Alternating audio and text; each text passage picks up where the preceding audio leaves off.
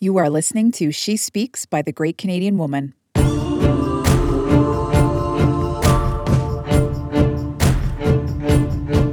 Great Canadian Woman makes waves, she moves mountains, and she blazes trails. This podcast is a compilation of inspirational Canadian women sharing their message, their insight, their experience, and their expertise.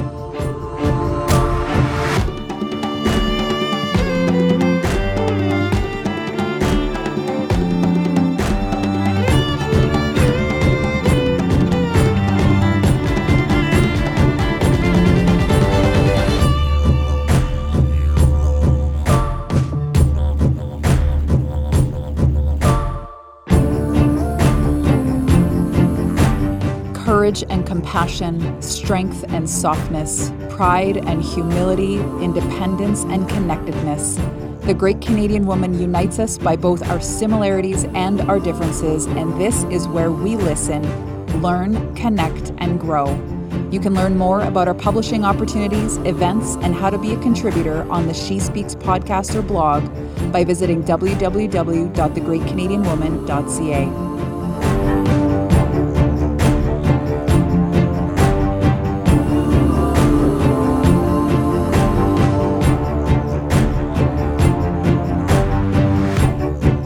Broken crayons still color. How come no one picks them? Recently, for some odd reason, I keep seeing the caption, "Broken crayons still color." For a long time, I too subscribed to this notion that it's okay to be broken and functional. I now see this phrase in a whole new light, as it suggests to me that in your broken state, you're still effective. The lie detector determines this is a lie. Contrary to popular belief, while some broken things still work, don't be fooled. They do not operate at full capacity. Obviously, since people have a tendency to replace broken things. By virtue that the body has been created to heal itself, this tells me wholeness was always the original blueprint for our lives. Sadly, we have succumbed to this fake it till you make it culture, so much so that it's hard to detect an issue at first glance. Do me a favor, eh? Abandon tame brokenness. Do you remember, "Hush, little baby, don't say a word. Mama's going to buy you a mockingbird, and if that mockingbird doesn't sing, then Mama's going to buy you a diamond ring"? Well, no wonder we're so tingsy. We're continually chasing stuff like a trophy to prove our happiness. Based on this rhyme, is the idea really that if something doesn't work, we just replace it? Or if I cry loud enough, then I deserve something to pacify me? Just because. Okay, so what if there's an issue in my relationship? Haha, say no more. New mate loading in 5, 4, 3, 2. Child, please. So what happens if mama, or in this case, dude, can't buy you anything? Then what? If no one has ever told you, let me be the first to say, this mindset is utter and complete garbage. Look, stop medicating your pain using the world's prescription. I'm not telling you something I haven't lived through. In case you've missed it, let me read you my issue resume. My biological mother died when I was a toddler, and years later, so did my biological father. Although I was adopted by wonderful parents, my adopted mother also died. And then, as an adult, I went years without talking to my father. Well, that's another story for another day. I've had 4 disastrous relationships to date. Same character, different actor. Caught a fire, lost friends, alienated people, did some dumbness, and then a little more dumbness. Because the first 10 times wasn't enough. Lost jobs, been evicted, been penniless, and the list goes on. These are just the stuff I'm willing to tell you about. Then for the coup de grace, which means the death blow, I woke up one day and literally could not move. Bam! Hit with an autoimmune disease which affected every joint in my body, resulting in loss of motion, range, and function. So how does this happen? Well, the Bible says a broken spirit dries up the bones.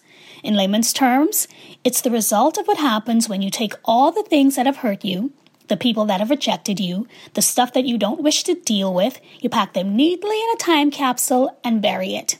Bam! A storm comes and everything that was buried floats to the surface.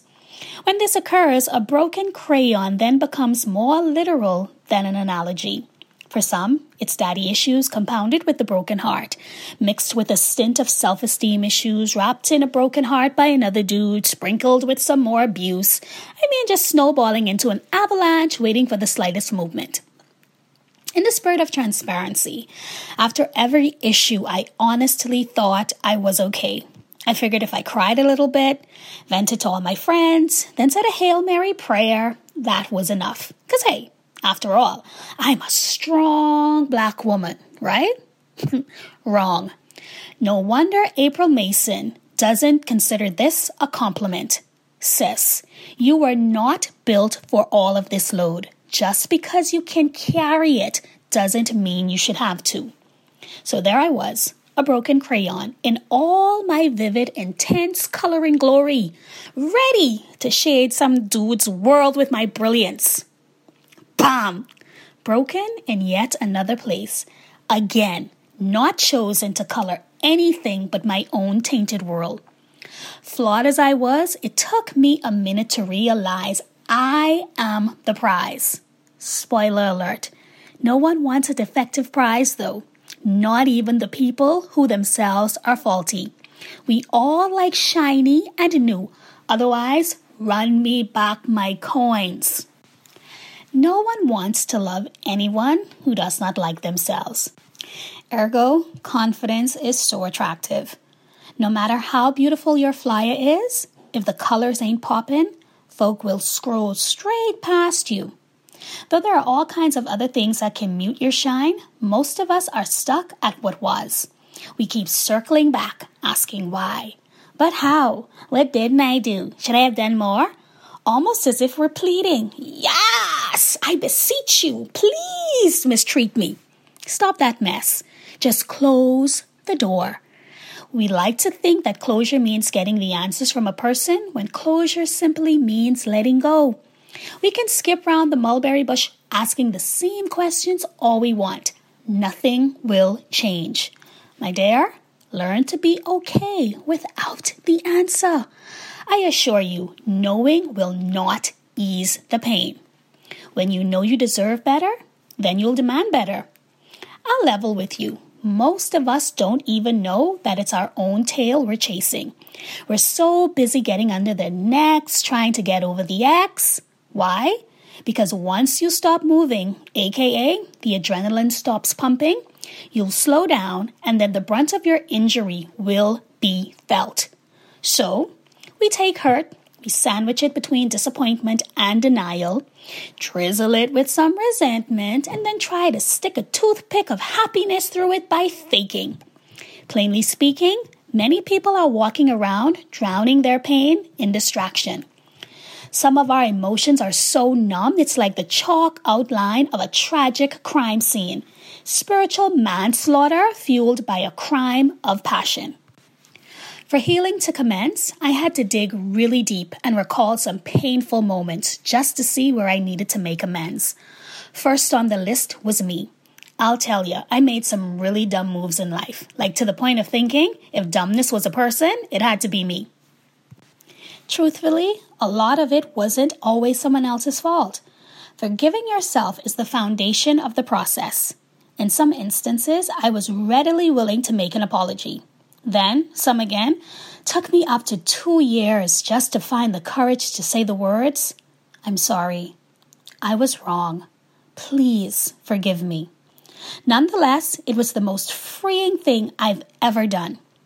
Your sickness may not manifest as mine did, but trust me, it's there, lurking beneath your ruby woo lipstick and contoured cheeks that pretend to smile. In TV series Grey's Anatomy, Meredith Grey found herself in a love triangle with McDreamy. Still, against her better judgment, she made a bold profession of love to a man who'd been shady from the start. While many of us don't say it as she did, our actions all but tell a person we'd be better off without her very sentiment. The whole speech wasn't so bad, but it was that last part that screamed desperation. So pick me, choose me, love me. First of all, stop it. You're not a cotton field. Quit waiting around to be picked. Disappointment and hurt only lingers as long as you let it. Love is many things. What it is not is a doormat. Stop letting people walk all over you in the name of love. Rather than chasing people and things, the best lover you'll ever experience is when you love yourself. Even the Bible admonishes us to love our neighbor as ourselves. That already tells me self-love is not a fad, it's a necessity. Look, when kids are coloring, they don't tend to gravitate toward the broken crayon. No kid even wants the crayon whose tip is dull and worn down. They want the one that is sharp and can get closest to the line. Further, if while coloring the crayon breaks, they toss it aside and pick a whole one. Trust me, I've tested the theory. To a kid, that broken, unsharpened crayon reads useless. In a Crayola box of 64, there are at least 6 shades of green. While someone may want forest green to shade the trees, they'll opt to use pea green before they pick up the usable but broken one. Translation, don't give folks the opportunity to call you a bitter black woman. So, how do you, Miss Regular Green, stand out among the likes of sage, seafoam, shamrock, emerald, lime, olive, pickle, seaweed, mint, celadon, jade, citron, Kelly green, and hunter green? Is that even possible? Of course it is. Start by admitting you're hurt and seek the qualified help you need. And for God's sake, this does not mean posting your proclamation of moving in silence or taking a break. That's nobody's business. In the words of Christina Yang in her farewell to Meredith, he may be dreamy, but he's not the sun. You are. Which is to say, be careful what you let rotate around you. Broken can work, but whole was always the original plan. See Genesis chapter 1. Thank you so much for tuning into the She Speaks podcast by the Great Canadian Woman. Remember to subscribe to the show on your favorite player so you don't miss a single episode. And if you love what we're doing here, we would be so appreciative if you could leave a 5-star rating and review on iTunes. And if you want to connect with today's guest or become a guest on the show yourself, head to thegreatcanadianwoman.ca/podcast. Until next time, make waves, move mountains, and blaze trails.